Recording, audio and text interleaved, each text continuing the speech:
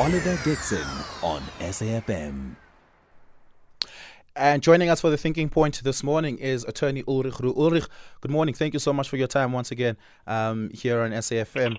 Let's start here.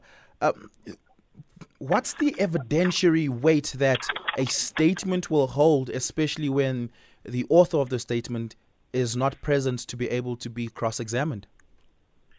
Hi, good morning. Thank you for having me. Yes, so as a rule in our law of evidence, hearsay evidence is regarded as being inadmissible during a criminal trial. But in an instance such as this, there is obviously, exceptional circumstances, and the defense counsel applied for the admissibility of the statement, given that the brigadier who deposed to it has passed away. Now, obviously, the accuracy of his statement and his credibility cannot be tested because he cannot be placed under cross-examination. But the purpose of it being admitted in this instance is because there are contradictions contained in the statement of the late brigadier and the testimony of the detective who is currently on the stand. The statement can be put to that detective, and he can then be questioned pertaining to the content of it. The judge will then regard his testimony in as far as it relates to what is statement in the deceased brigadier's statement, and then we'll have to make a credibility finding pertaining to whether, he testified in a credible manner, whether he can be regarded as an honest witness, and what weight should be attached to his testimony as well as that of the statement. So, Yeah. it's not a usual occurrence in our criminal courts, but I think certainly, a small victory for the defense counsel in this instance. We've read extensively about the contradictions contained in the deceased brigadier's statement when compared to the testimony currently before court. And remember that the only goal and purpose of a defense counsel is to create doubt in the state's case. And I think that, this will be a strategic way in an attempt to do that. Yeah. This is incredibly unusual, right? Because you're using somebody's statement whose veracity cannot be tested against someone else whose statement's veracity you're trying to test.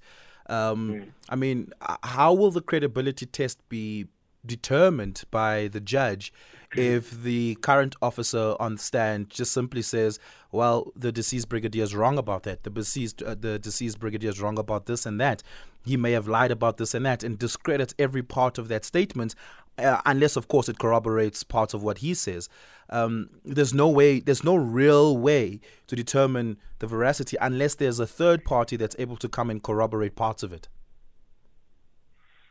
Yeah, so, the testimony before court in a criminal trial must be considered as a whole. So all of the testimony, all of the cross-examination, all of the exhibits handed up must be considered as a whole. And, if there is corroborating evidence which confirms the detective's version that the deceased brigadier was lying in his statement, then that would obviously have to be considered by the court. And on the contrary, if there's corroborating evidence which substantiates the deceased brigadier's version, then that will also have to be considered. So it cannot just be seen in isolation. It must be considered against all of the other evidence also led.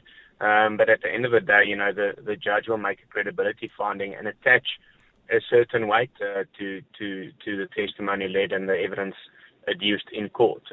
He could very well, upon considering all of the evidence, at the end of the day, make a finding that whatever the deceased brigadier said in his statement must be disregarded because it has been proven to be inaccurate, not only by the detective currently on the stand, but also by other evidence, corroborating evidence led by the state. On the contrary, he could also find that he believes the statement of the deceased brigadier because it was substantiated by other evidence and because the detective currently on the stand, contradicted himself and was found not to be a credible witness. So one would have to wait and see what unfolds. But certainly, as I said before, at this point in time, I think it is a small victory for the defense counsel to have had it admitted as evidence, which is, as a rule, hearsay evidence is not admissible.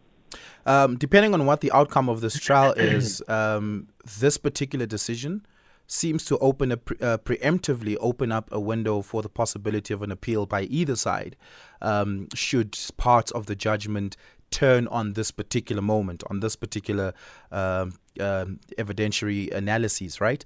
Do you think this was perhaps the wisest decision by the judge? No, I think you're putting the cart before the horse at this point in time. One must first see, what further testimony is led pertaining to the affidavit of the deceased brigadier, and then make a decision. He has acted within the realms of our criminal procedure where there was an application for the admissibility of hearsay evidence. He considered the application and he made a ruling. Whether that's going to be overturned at a later stage, one would have to wait and see, but you certainly cannot anticipate it now. Once again, as a rule, hearsay evidence is inadmissible, but there's exceptional circumstances here. I mean, no one can do anything about the fact that the brigadier passed away.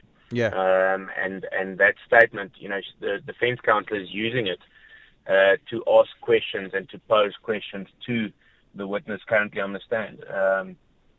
For example, if the statement says X and the detective currently on the stand says Y, those questions must be posed to him as to why he's saying Y, and the judge must make a credibility finding on that. So I don't think that procedurally there was anything wrong by the judge in admitting the evidence or the statement for the time being.